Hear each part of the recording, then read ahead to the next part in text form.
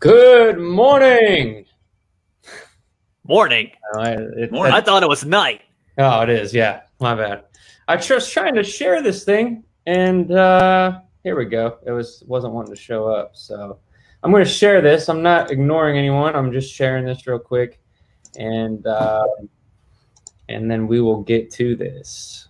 We haven't done this in a while, have we, Seabass? It's been a minute. Oh no. Last thing we talked about was the Halloween thing, and that was like what, 4 weeks ago, 5? Yeah, I don't remember. I know at the end of that podcast, we were talking about how we wanted to do a rock meets wrestling podcast. That's right. And, we've been trying to do it for the last couple of weeks, but for one thing or another, I've been busy or something and haven't been able to do it. But we finally are able to do it, and we actually got another guest with us. We have Josh DeBoard from The Boardroom and WhatTheBuzz.com. He has his own podcast where they – well, I'll let Josh tell you more about what he does.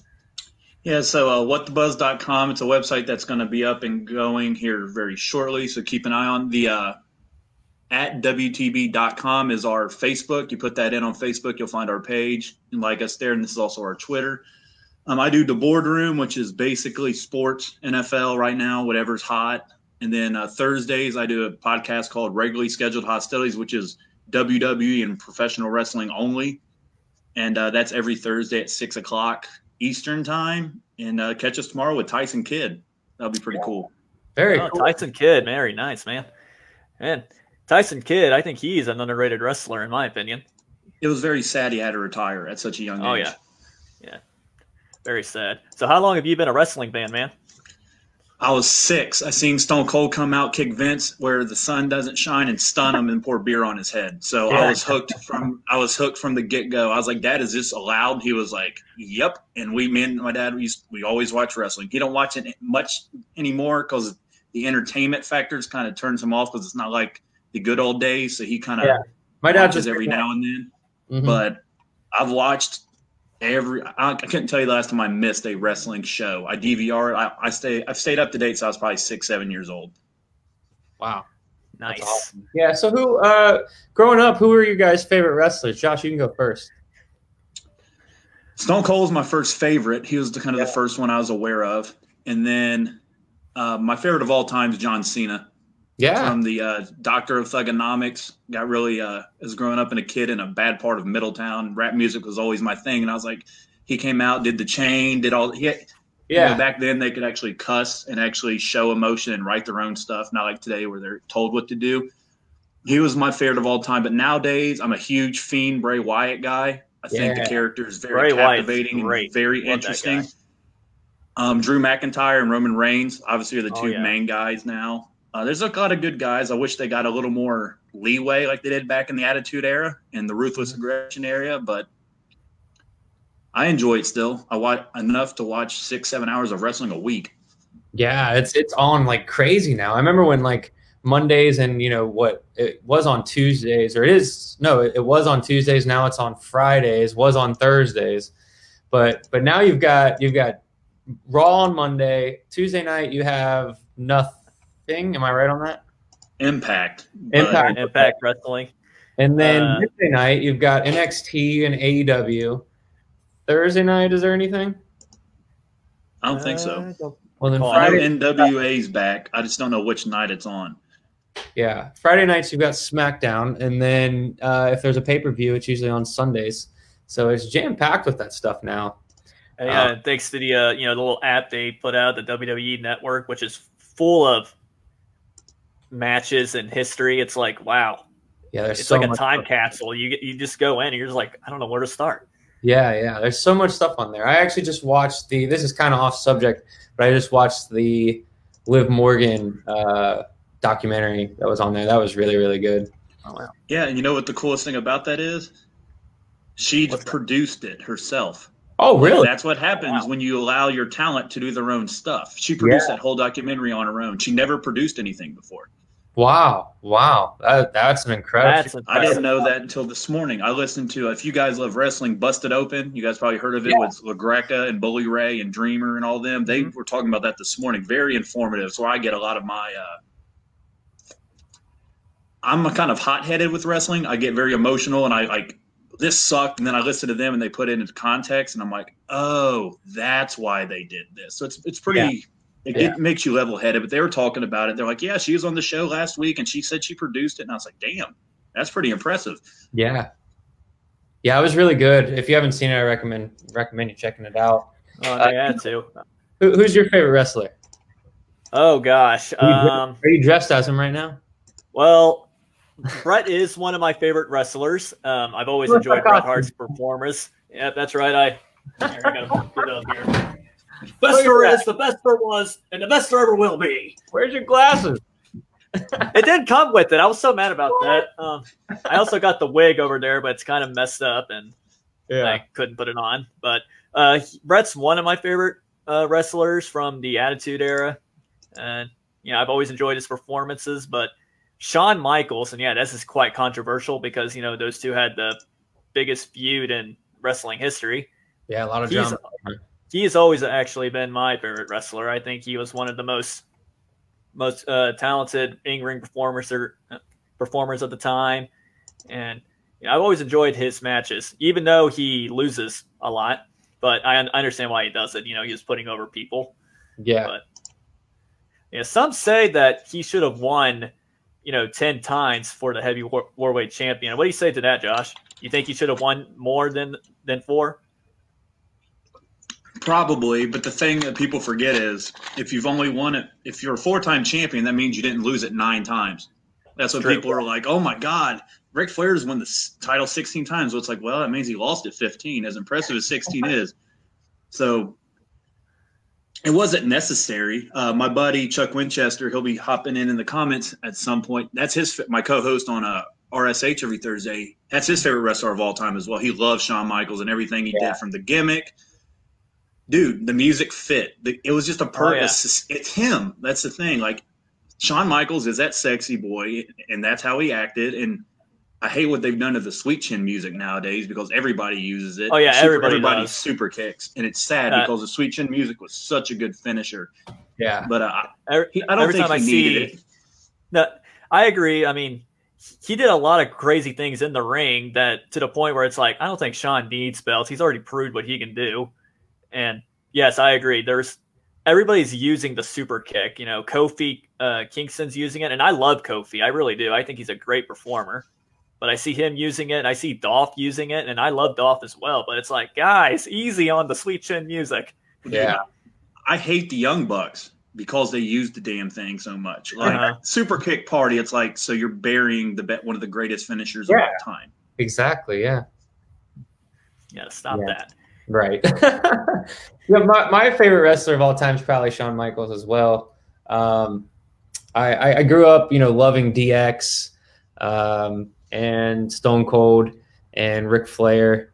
And then I'd probably have to say The Rock was probably my 4th favorite. He was just incredible on the mic and just entertaining as hell all the time. But yeah, those are definitely my favorite wrestlers. If we're talking current wrestlers, The Fiend and Alexa Bliss are my 2 favorites, and I love that they're together now. So that's kind of cool. Oh yeah, that's kind of cool. I love it. Joker Harley Quinn vibes, right? That's exactly how I feel. My sister's a huge wrestling fan. She's a Randy Orton fan, so she's very upset right now because Bray Wyatt or The Fiend's going after him for burning down the compound years ago, and she's like, what does Alexa Bliss even do? And I was like, she's Harley. She's seen Batman. I was like, Bliss is going to be the distractor. Then the Fiend's going to pounce. And sorry, your boy's going to get his ass kicked at some point during this feud. But it's going to be a great feud. Like, it's a story. She's still younger. It's like, it's a story. It'll get there. Just be patient. As wrestling fans, we want it now, and we want a story at the same time. So it's like, you have to pick one. You can't be on both sides. Right. Yeah, I'm definitely enjoying that a lot, that whole angle. But yeah. I also like the fact that you have a Ric Flair belt in your room. I do, actually. Let me see if I can pull this down without knocking over my shelf. Maybe I shouldn't have mentioned it. Yeah. There he is. Yeah. So my dad bought me this when I was a kid. It's a Ric Flair WCW belt. Well, I got to meet Rick at it was like a horror convention, I think, over in Indianapolis. And if you can see it, it's signed. Oh, dude, that's badass. Yeah. So yeah. So did he shout "woo" when he signed that? No, he was very reserved when I met him. But yeah, it's really cool. It's always cool to know, you know, follow someone so long and then you're standing right next to them. It's kind of like, holy shit. Yeah. So, but yeah, so what we're on here to discuss is rock and wrestling. When like rock and wrestling have collided over the years, there's many instances where rock and roll ended up on wrestling, and from different things to where there were characters, there was entrance music, there were bands that performed on a show or were at a show. So we figured we would kind of dive into that a little bit and you know, maybe educate somebody on something that they've never heard before.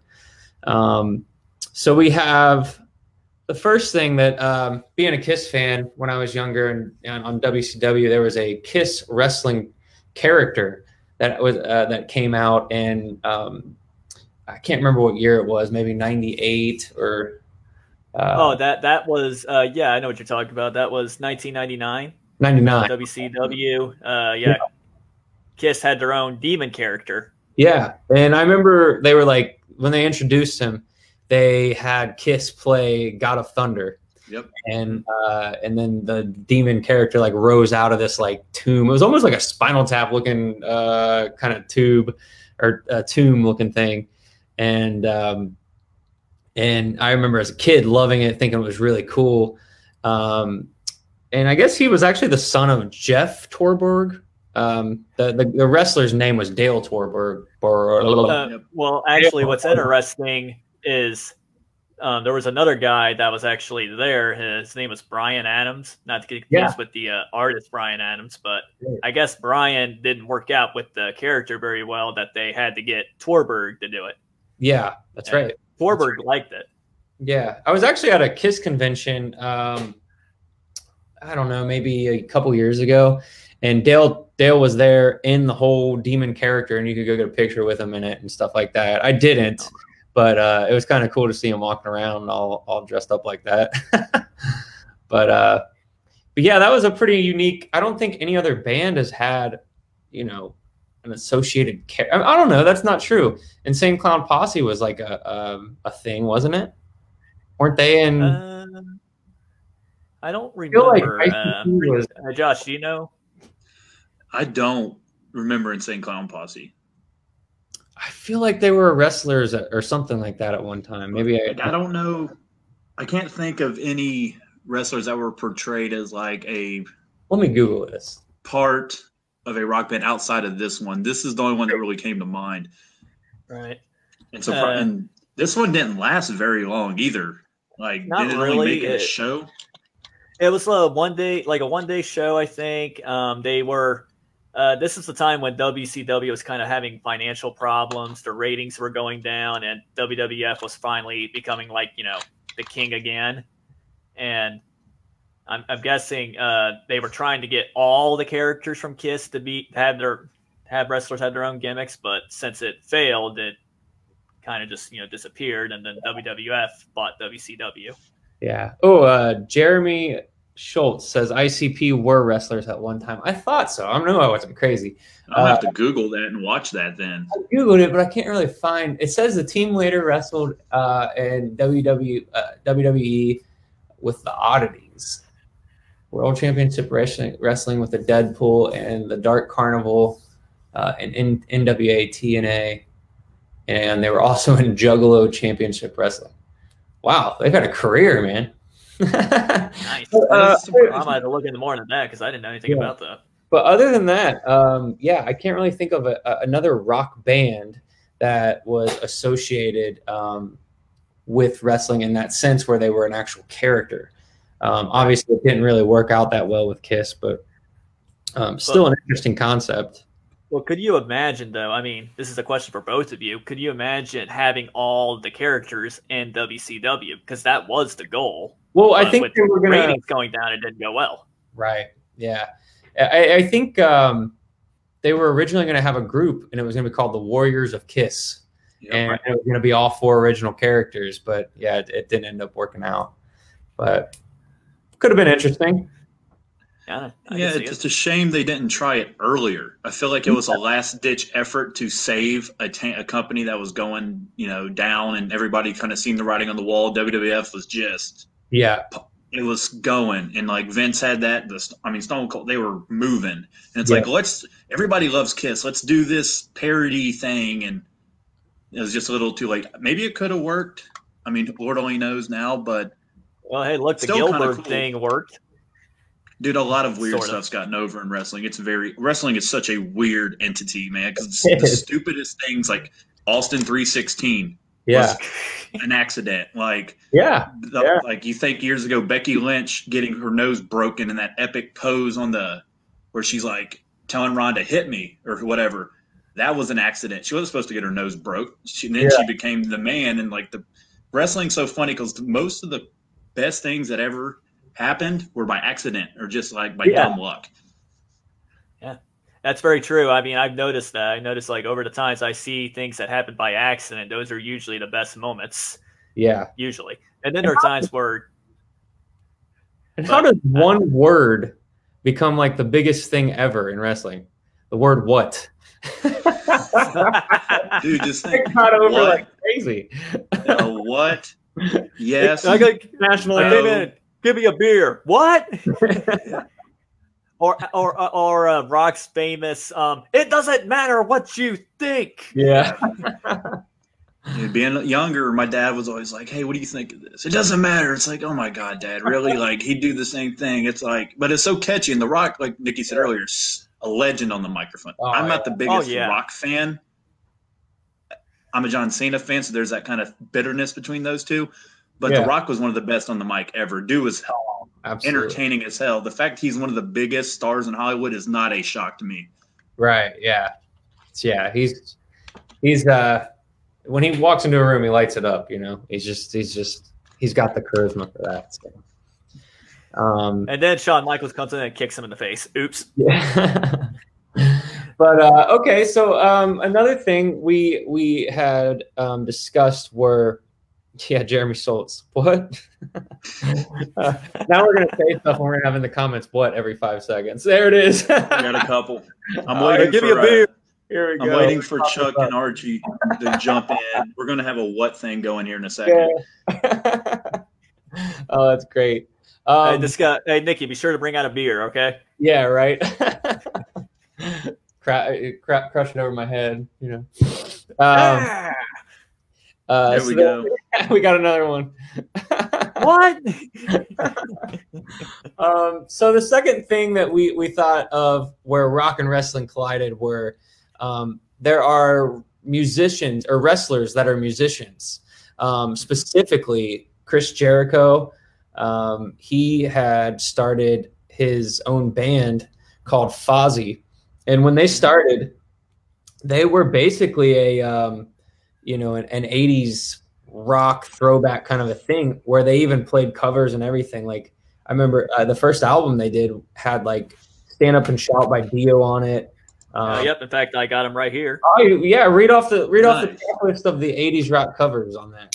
Let's see here. The one you were mentioning, the one with the pig. Yeah, it has Stand Up and Shout by Dio, Eat the Rich by Krunkus. They do a great Stay Hungry, Twisted Sister, Prisoner. That was a good one, actually. They did a good job on that one with Iron Maiden. Live Wire by Motley Crue. End of Days. I think that's their like song they wrote because I can't think of any other. That might be then there's Over the Mountain, Blackout, Feel the Burn, Riding the Wind. A lot of good covers. It's really interesting how Chris Jericho formed this band because it was originally an Ozzy tribute band. Was it really? Because it's Ozzy. Yeah, because I talked a little about these guys on my podcast. When they were formed, he was just doing it you know, on the side as a Ozzy Osbourne tribute band. Oh, no way. I didn't know that. Yeah. I didn't know where the name came from, but I guess that kind of makes sense if that's the case. All right. Oh, and another cool thing, I love their story here. Apparently the story with Fozzy, because you know, Chris Jericho likes to, you know, make stories up. He said that his band became very popular in Japan, and then they got trapped there for 20 years. They couldn't get out. And then they finally get out of Japan, and they see all these bands, you know, the 80s bands that he likes, ripping them off. Like, you know, it's like, oh, they're ripping all our stuff off because, you know, covers. Yep. Yeah, I remember. Just so you know, it's Mongoose. Yeah, was it Moongoose McQueen or Mongoose McQueen? Yeah, something like that. Yeah, that's the name he went by. And I remember when they first like kind of came out and they were showing him on wrestling, they were like definitely trying to make that whole thing where it was like, you know, this is Chris Jericho, but this is Moongoose McQueen. They're not the same person and all this kind of stuff. And then they also had like a behind the music type thing where he went more into that, like, we've been trapped in Japan for 20 years and now we're back to reclaim our rights to play these songs. And that was awesome. You know, Chris Jericho, you know, as a kid, I love him. I mean, I love him now. I've always loved him and respected him. But as a kid, I hated him. I thought he was annoying, and I wanted, you know, any wrestler that was getting ready to face him to kick his butt, no matter whether they were a bad guy or a good guy. I wanted his butt to get kicked. See, he was like the Shawn Michaels in WCW to me. Like, yeah, he was just like that athlete, very talented dude in you know, in WCW. Because we would watch both. You know, my dad had picture-in-picture at the time, and we'd watch WWF at the time on this screen, and then in the lower screen it would be WCW. So if anything cool came on, we would swap. But yeah, Jericho's just like, to me, one of the most talented, and he's still like relevant. Like, some of these wrestlers were a big deal back in the day, and then, you know, they just kind of live off that for a while. And I mean, Shawn Michaels not really trying to be a wrestler anymore, but when he comes back, he's living off the DX thing. He's living off of, you know, anything he did in the past, where Jericho is constantly reinventing himself, which I find very interesting and inspiring. Yeah. Especially he's like 50. Yeah, he's like 50 years old. He's now in the AEW brand. Yeah. I haven't watched too much AEW to get my opinion on it. I mean, it's pretty good so far, and he does a fantastic job at what he's doing. He's called the Champion. That's what he calls himself.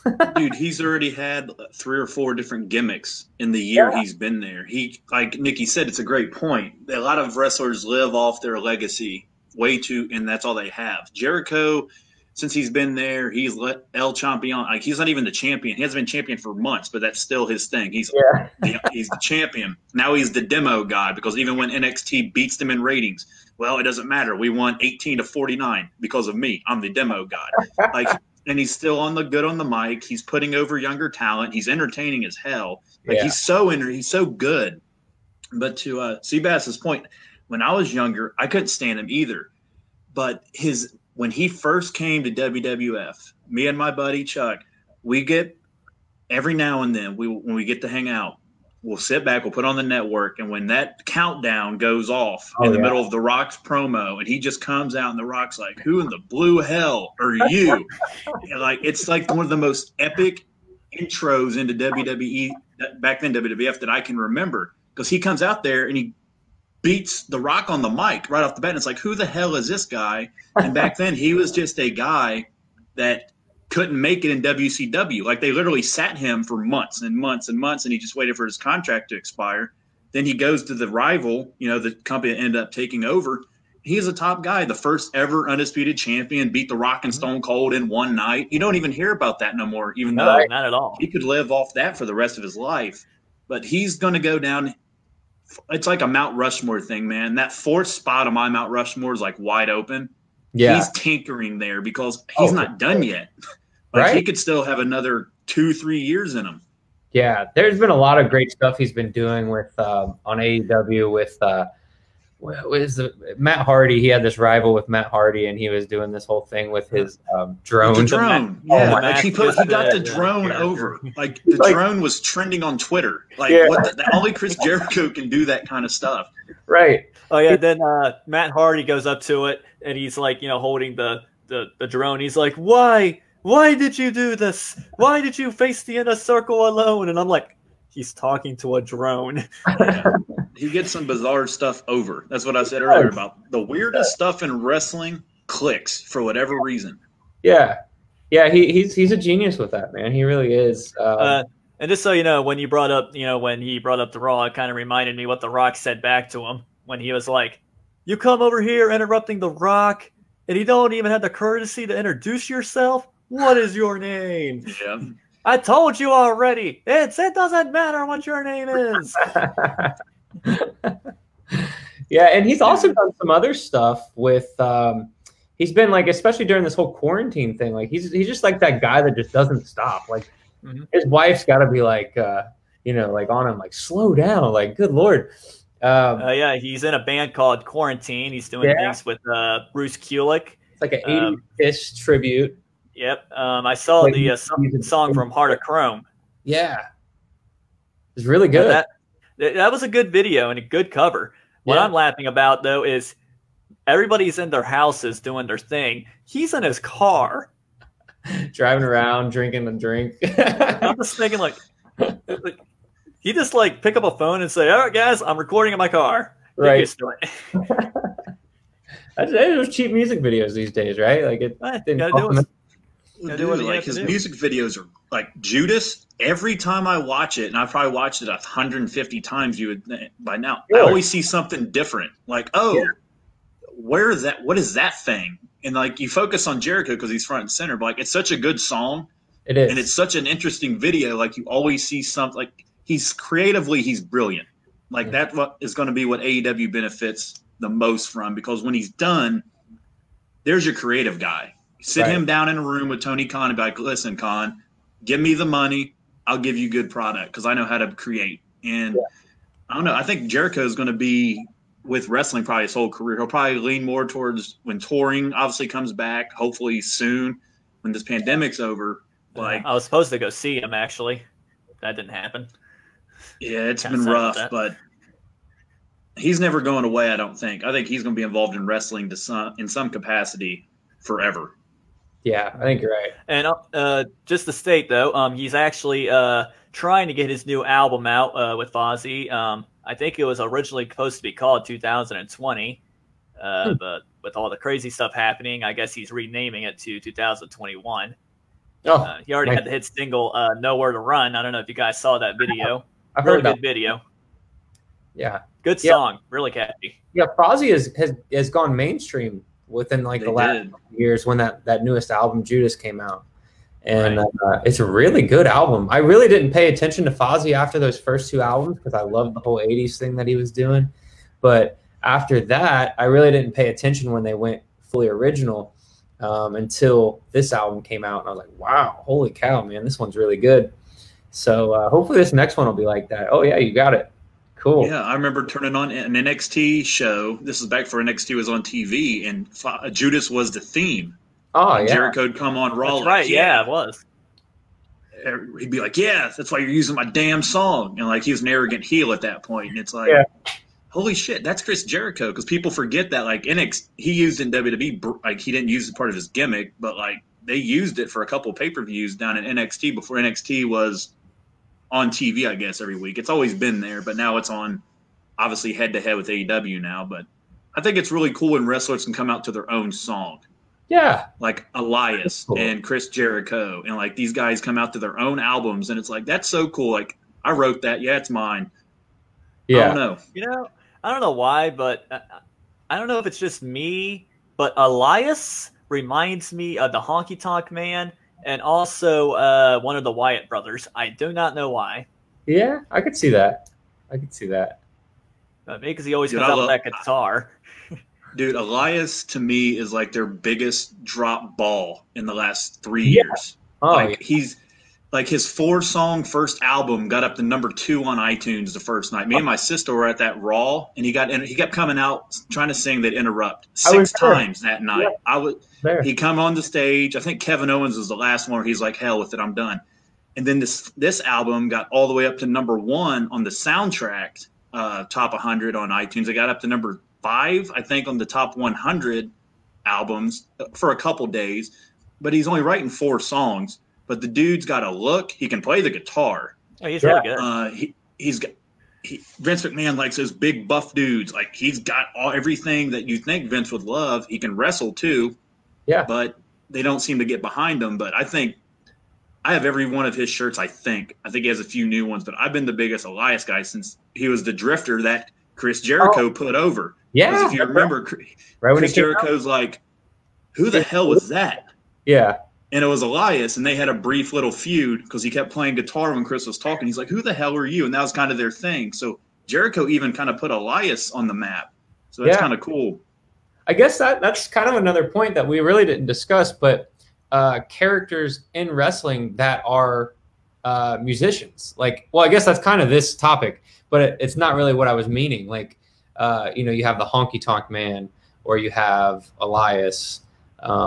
I'm sure there were probably other ones too that I'm not thinking of, but there were actually characters in wrestling that were musicians, or, that was their gimmick. You know what I mean? Oh yeah, their gimmick. Yeah, a lot of them's branched out. I was doing research last night, and it's like, did you know that who the hell was it? Remember he had a guitar, Jeff Jarrett? That's right. Yeah. I met him once. Oh, did you really? At a mall in Middletown. It was him, Owen Hart, and Deborah. Oh, wow. That's cool. 2 weeks later, that unfortunate event with Owen Hart happened. Mm-hmm. No way. I got his autograph. Me and my dad were there. We both got signed pictures with him, Deborah, and Jeff Jarrett, because they ran together back then. So that was pretty crazy, because back then pay-per-views were $50, $60, and we weren't buying this. Or for my birthday, they were like, we're going to get you this one. And that was the one that Owen Hart, unfortunately, that whole ordeal happened, and I was just sitting there like, I just met him. Yeah. Like 2 weeks ago. I was 9 or 10 years old, I think, at this point. I'm like, Dad, what the hell? I just met this guy. Is this fake? And then WWE, they send out a replacement. I think it was Stone Cold or something. I forget who. They sent out a replacement, and I was just like, so this is storyline. And then you afterwards, obviously you see, no, not so much. But yeah, I remember watching that show live as well. That was a very sad day. Owen Hart, great performer. That guy was unbelievable. Stuff that he can do with also with British Bulldog. I mean, they did an amazing match. And when I, read the history of what happened with Owen, it was like, wow. Yeah. Great talent lost. Yeah. Very underrated too, I thought. He could have been one of the best ever if he would have stayed with us a lot longer. For sure. Did any of you watch that documentary on him? It was Beyond the Ring, I think it was. Dude, yes. Oh yeah, I did watch that.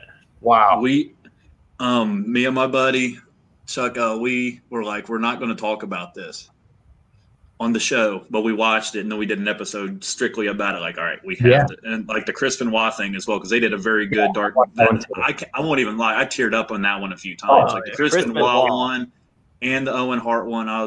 Dark Side of the Ring does a great job. They do, yeah. I was very sad that they dropped the China one they were about to do. They decided not to do it about a week ago, which I was actually looking forward to that one. But yeah, dude, I teared up on both. It was really rough to watch. Yeah, I would like to watch the China doll one. I wonder why they didn't want to do that. Huh. Well, I think the rumor was there was information about Triple H, and there might have been some pushback from the billionaire himself. So maybe that did it. Vince could probably buy that Dark Side of the Ring with like the money in his back pocket. So they probably just didn't want to push their luck. Yeah, good point. That's a good point. Another topic.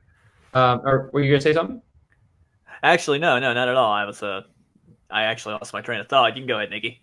Oh, I was just going to say another thing where rock and wrestling collided is where the wrestlers walk out to entrance music, and several wrestlers have come out to rock songs by bands. I think right now they have like a single creator for like all that music, but back in the day they used to like source it from different bands or whether they wrote it themselves or they went out and had it had someone do one for them. But I think most famously, Triple H had Lemmy do his theme song called "The Game," and that was huge. Oh yeah, so Motorhead did that. That was like the moment when Triple H really, he wasn't like that aristocrat guy anymore. He wasn't the heel that we all knew. He came out as just big, buff,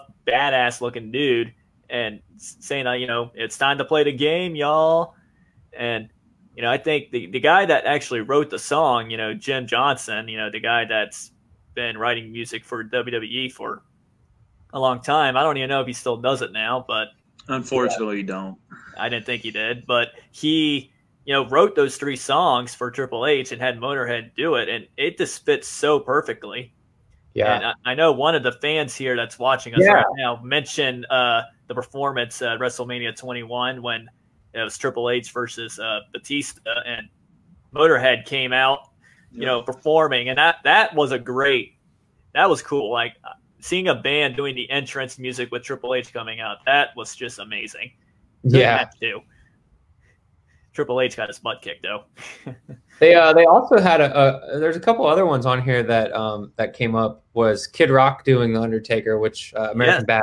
That's right. Yep. And then Limp Bizkit. So didn't he do Rollin' as well? Yeah. You hear the "Don't Dead Man Walking," keep rolling. Yep. And then my friend is actually a wrestler. His name's Ryan Michaels. And he's saying The Game, Evolution, King of Kings were all by Motorhead. So Evolution was really badass, I thought. Yeah. Line in the Sand for all 4 of those guys. Yeah. So I think it was Evolution, man. What a great tag team. I mean, you might have hated them when you were younger, but you're growing up, you realize those guys, they were a perfect setup. You had the present, the past, and then you had the 2 futures, Batista and Randy Orton. It was just like, that was such a great setup. Can't believe they broke up that, but they nailed it really well with that team. Yeah. Yeah, Cody, my friend Cody said Shinsuke Nakamura. I don't know who does his song, but it is like a rock I like his theme song. Rock Shinsuke, star, Shinsuke does a great job with this. Dude, every time I saw a live event here in Ohio and like his music stopped and his music dropped, I should say, and it's just like the lights are all flashing. He's got the most bizarre looking entrance because he's like falling down and all this stuff, and it's like he's got a nice little banger of a song though. I don't know who does it either, but he has a very cool entrance. Yeah, definitely. I think he changed it up because he turned heel and he didn't want people. So they couldn't sing with him. Yeah. But another I don't know if you would necessarily call it an entrance music, maybe it's an outro music, is when The Undertaker, or did he roll in to that? He rolled in or to the Metallica? Or both. So basically there was WrestleMania 27, was it, or 28? I can't remember which number. Triple H, Undertaker went against each other, and they had a Metallica song, "Fortune, Fame, Live in Fame," the Memory Remains song, with their feud, and that was a great song. But I think you're talking about when it was supposed to be Undertaker's, last performance. Yeah, with the cinematic WrestleMania. Yeah, they had the "Now We're Dead" theme. That was a good theme and such a good setup. How AJ Styles comes out of the casket, and you're like, "Oh, come on, AJ!" Yeah. And then all of a sudden you see Undertaker on his bike, and you just flip out like, "Oh my gosh, he's the American Badass!" And I'm like, "Actually, he's all 3. Holy cow, this is awesome!" Yeah, that was a great. Both cinematic wrestling matches on this year's WrestleMania were the best parts of both nights, in my opinion. That made that WrestleMania quite worth it, in my opinion. Yeah, and I love how they split them in 2 different nights as well. Oh yeah, that was great. Because like the Bray Wyatt thing, if you would have played the Boneyard after that, I'm still trying to figure out what the hell I just watched after that ended. So like, because it shows Titus O'Neil and he's just like, I don't know what I just saw. And then it goes to like a quick commercial, and it's like, everybody regroup. Right. And what's interesting is that still hasn't been technically explained, and I think it will eventually. I think it's going to circle back around when John Cena comes back or something. Unless that was him being retired, but I think that's too... Well, if you watch the documentary Last Ride, he kind of does talk about it. You know, he did state that he didn't plan on having that type of match, you know, because he and AJ already had a match set up and planned. I'm talking about The Fiend and you're talking about The Fiend. Okay, I thought you were talking about the only thing that I could find about that is, so you know how Cena had the rep as burying people, right? Like John Cena, the golden shovel, he comes out and buries you. So apparently every line that Bray says, outside of, you know, the funny stuff he's saying, it's like Saturday Night's Main Event where he's like, look at him. There's the last line of every promo that Cena says, literally, like when you watch those promo videos that lead you to the pay-per-view, the last line of every WrestleMania that he ever buried somebody, the line was used in that video. Oh, wow. This was Bray's payback for all those people that Cena buried, including himself at WrestleMania, I think 30. Yeah. And, you know, Bray, the Fiend, it's all about getting retribution for the past. So that was, I think, one of the things, because they made a lot of little hints at, like, when he buried Bray, when he buried, like Ziggler at one point. It wasn't a Mania, but it was like, it was very creatively done by him and Bray to where we'll literally, you could sit down for like probably 2 or 3 days and watch it over and over and be like, I see 75 different things. Yeah, exactly. That's what I thought was so cool about it.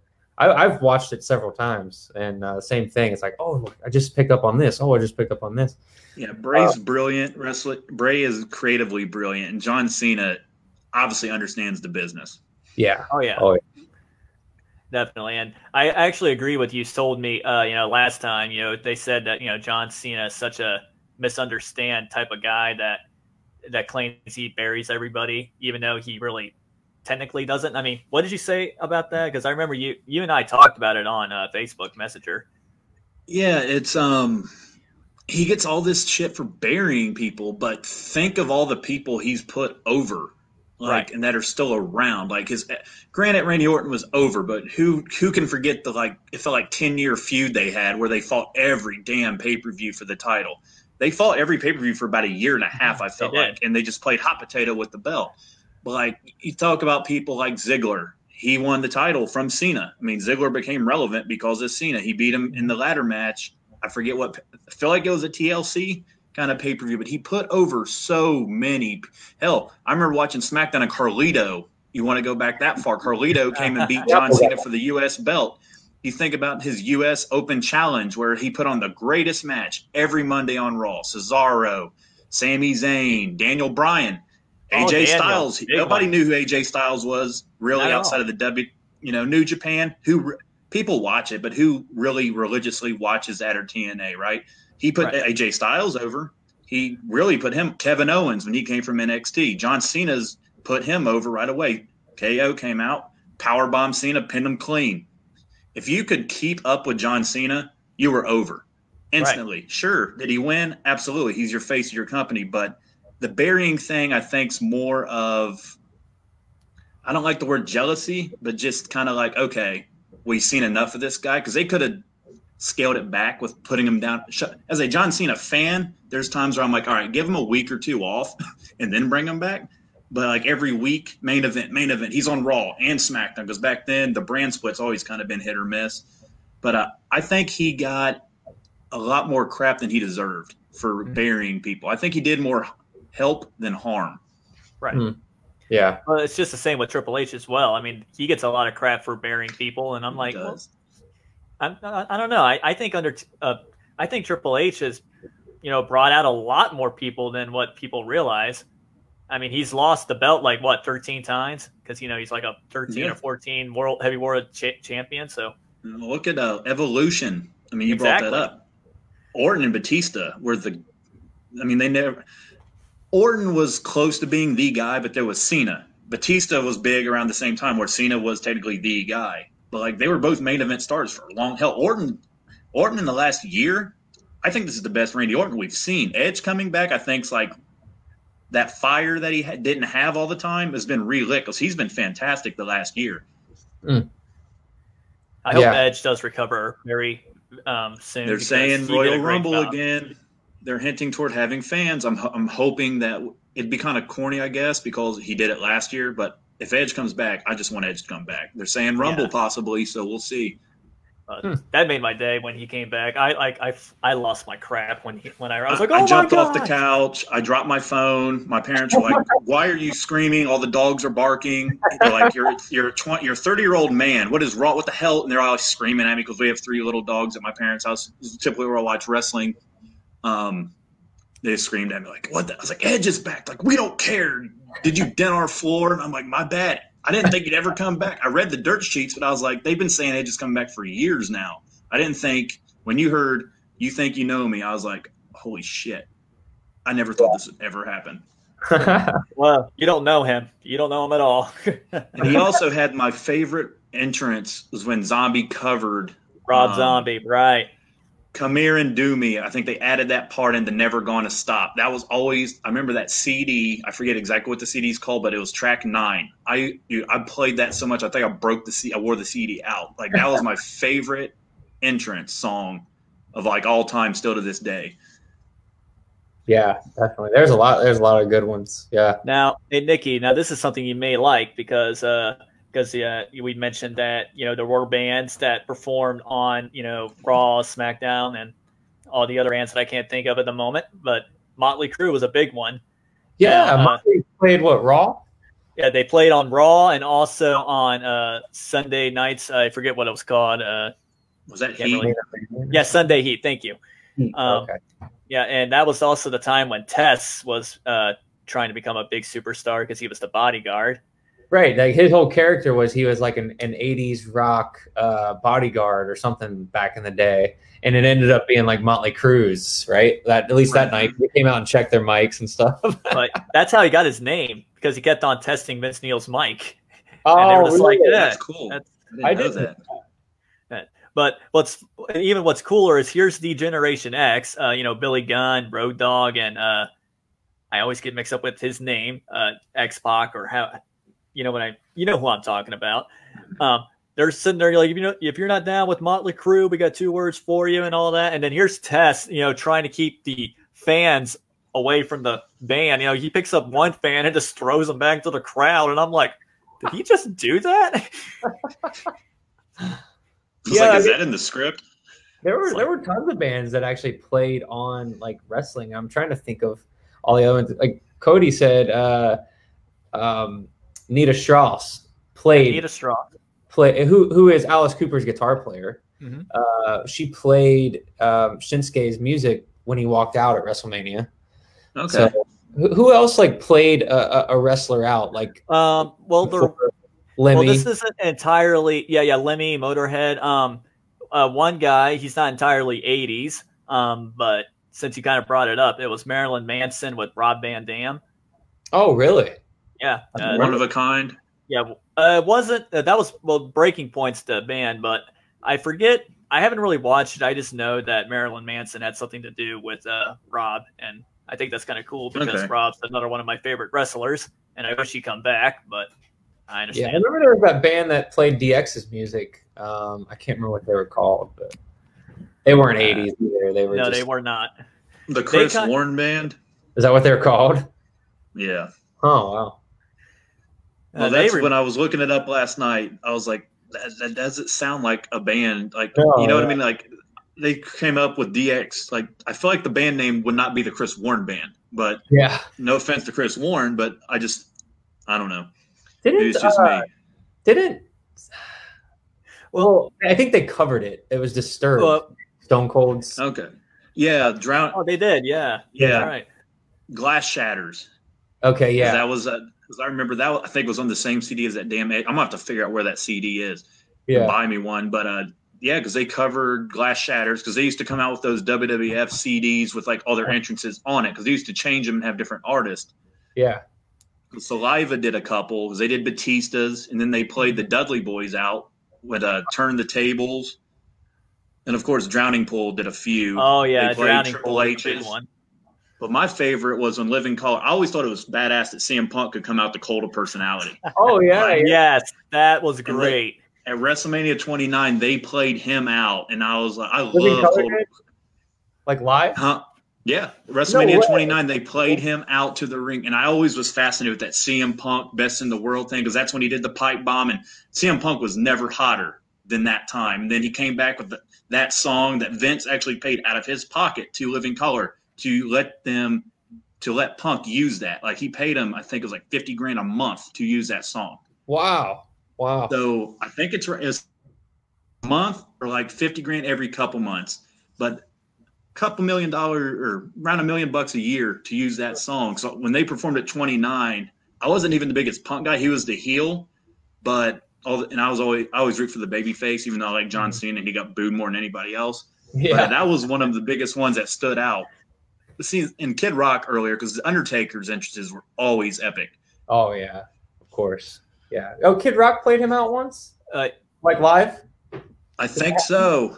Or was it? He did. He's performed a few times. I don't know if he actually played them out. He's played Ball with the Ball, Cowboy. Like he's performed. I know he's guest hosted a few times. I think he played. I might have to look it up. I thought at one point he played Roland. Okay. Huh. That's pretty cool. Yeah, there's so much that we're figuring out here for ourselves. It's kind of funny. Yeah. But yeah, I mean, like you said, there was Motley that played live. There was Kiss that played live on there. There's all kinds of bands that ended up playing on wrestling shows, whether it be at a pay-per-view or a Raw or a SmackDown or whatever. But the other cool thing, and I think this is kind of our last topic where rock and wrestling collided, were like rock star, guests on the show. So one example would be Alice Cooper was Jake the Snake's, like, I don't know if you'd call him manager or valet or something. I don't know is that what you call a man that walks a man? Yeah. I mean, he was right there on his corner during WrestleMania 3.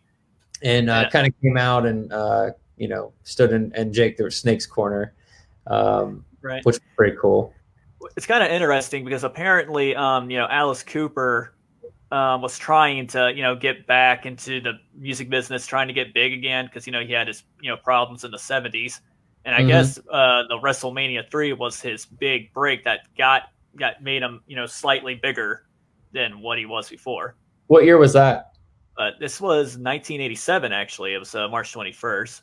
I forget what year he is. WrestleMania 3? Yeah. But he, he came out. He said, like, "Wow, I have a new respect for wrestling," because he was always a boxing fan. He never really got into wrestling. Gotcha. But man, he did a great job in the ring corner. Taking out the Snake and going up against Honky and just like scaring the crap out of him. I thought that was funny.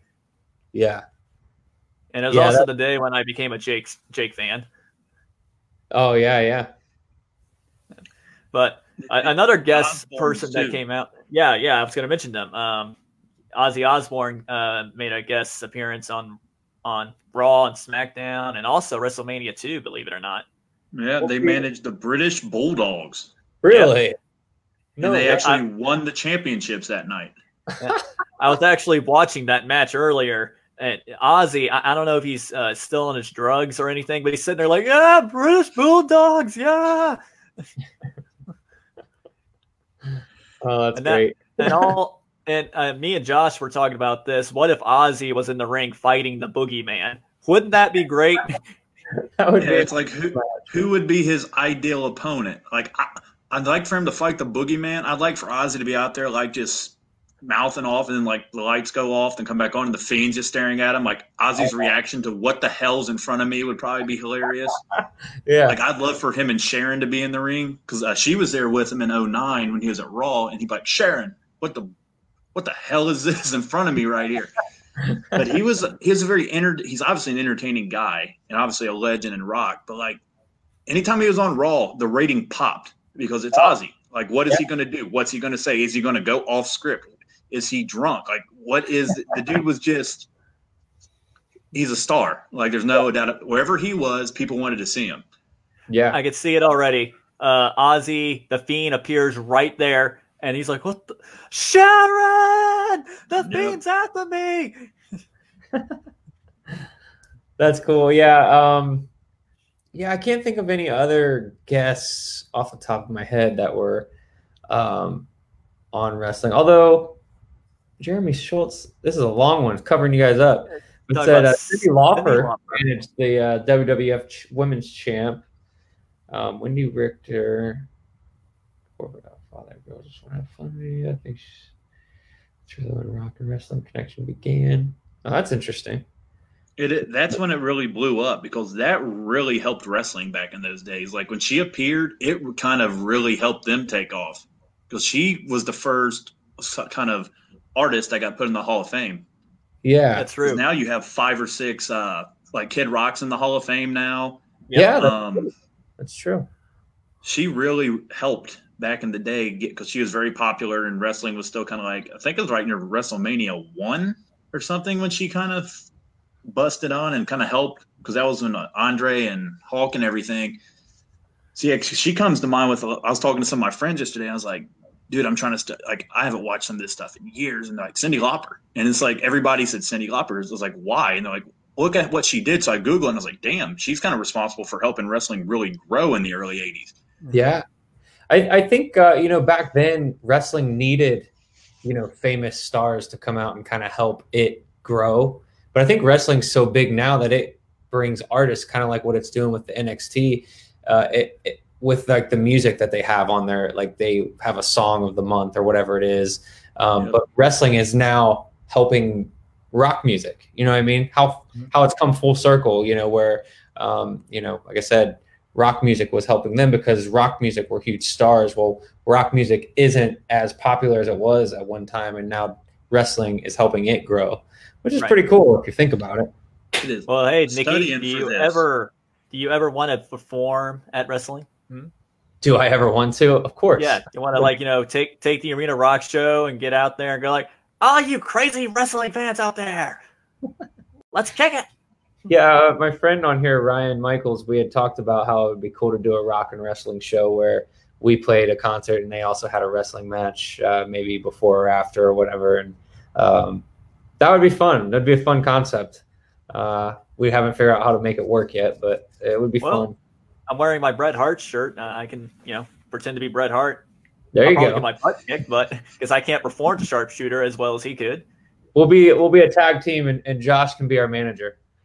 I was going to say I can just channel my inner Paul Heyman. I can be the manager. I don't want to take no bumps. You be the talk. You be the talking guy. That's fair. Yeah, and then I accidentally tag you in. Oh, wrong tag. Wrong tag. He's in. No. Wrong guy. Yeah, I'd be the cowardly heel manager, I think, would be the character I would play. I'll be the quirky. What would your character be, Seabass? What if you were? I'll be the flamboyant, quirky wrestler. He can kind of fight, but he gets scared a little. So every time he gets into the ring, he's like, nah. Are you a good guy or are you a bad guy? I think I'll be in between because I think I can try to pull off the heel look, but I'll try to be more of the good guy. What about you?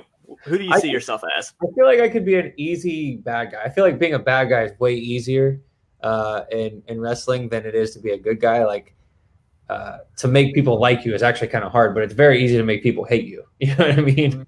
So yeah, I think I would be a bad guy, and I don't know. I'd have to have like some mask or something. So you have cool. You have your guitar as your weapon. Just come out. It's like, I'm Nikki Starr, and I am the best in this business. I am better than Elias, and I'm better than that honky tonk guy, and I can prove it to you. I can see you doing that. I was gonna say, why don't you team with Elias? The dude needs some gold. Yeah, there you go. Yeah, and they need some tag teams, man. I'll be electric guitar. He'll be acoustic guitar. Yeah. But well, cool guys. I think that's it. I think we've come to the end of this. It's been a lot of fun, and I think I've learned a couple things in the process. So, Do we need a good? We need a good theme to end this. You know, I don't think you have your guitar hooked up, but we need to play. We need to play Across the Nations because that was probably one of my favorite themes from WWE. Come on, we got to play it. Do we have it? We got it. All right. Well, cool, man. Well, till next time, Josh. Thank you very much for coming on here and talking with us. And you know, everybody check out the Boardroom, and that's DEBORD room. If you want to search that on Facebook, and then there's whatthebuzz.com. On Facebook, is it WTB.com? Yeah. You type that in. Yeah, because you type in Buzz, a bunch of stuff pops up. But that, and then regularly scheduled hostilities. Yes, it's a lot to type, but if you type in RSH, it generally pops up as well. That's my wrestling-only podcast I do with my buddy Chuck Winchester. That's not his real name. That's a name he created because he thinks he's a wrestler. And then my little sister Yvonne's on that as well. So, very cool. Like I said, Tyson Kidd's going to be on tomorrow, so I'm going to try not to it'll be the second time, so I'm still going to try to not piss my pants because it's still like, holy crap, why is this guy give a crap about what I have to say? But that's so cool. What time is that? 6 o'clock. 6 o'clock tomorrow night on which channel? The wrestling one? So you can watch it on the Facebook of What the Buzz, and then it'll be on the What the Buzz Twitter, which is the same as you see by my name, and then at RSH Wrestling on Twitter as well. So the Facebook page is the easiest way to see that. Okay, awesome. Well, we'll have to definitely tune into that, and also check out my page, Rockin' with Seabass. Always available to learn more history of rock. I'm gonna post another episode soon, so stay tuned for that. Awesome. That's pretty much all we got. Is there anything for you, Nikki, that you need to say? No, we've been working on a bunch of stuff as far as production for next year. And I'm actually holding something right here. You can't see it, but this costs a lot of money. And for the packaging, it looks like it is. It'll be a big part of our show next year, and so we're excited about that. And then we're excited about some other stuff that I can't tell you about. But we're playing New Year's Eve. I'll be there. JD Legends, yeah, cool. My parents are going to see you guys for the first time. Oh, very cool. I told them, I was like, you guys got to. And they're like, what are you doing on New Year's? I was like, I don't know. It depends. Are we on like a 5 o'clock curfew at that point? Like, but then your concert got announced. And I remember I messaged you and T-Bone, and I was like, I'm going to this. And they're like, we want to go. So we bought a table. So that'd be pretty cool. Oh, very cool. Very cool. Well, thank you for doing that. And hopefully I will have friends coming with me this time. Because nobody showed up to that with me and that other show. Yeah, we went to Mr. Speed the other day. Yeah. Fun, yeah. But well, cool, man. I look forward to seeing you guys New Year's, and maybe we'll have to do another show here before then. So I don't know if Josh knows any rock history or not, but if you do, we'll have to have you back on. So sounds good. Cool, man. Well, thank you guys for being here. Thanks to everyone for tuning in, and yeah, we'll see you next time. Peace. Keep rocking.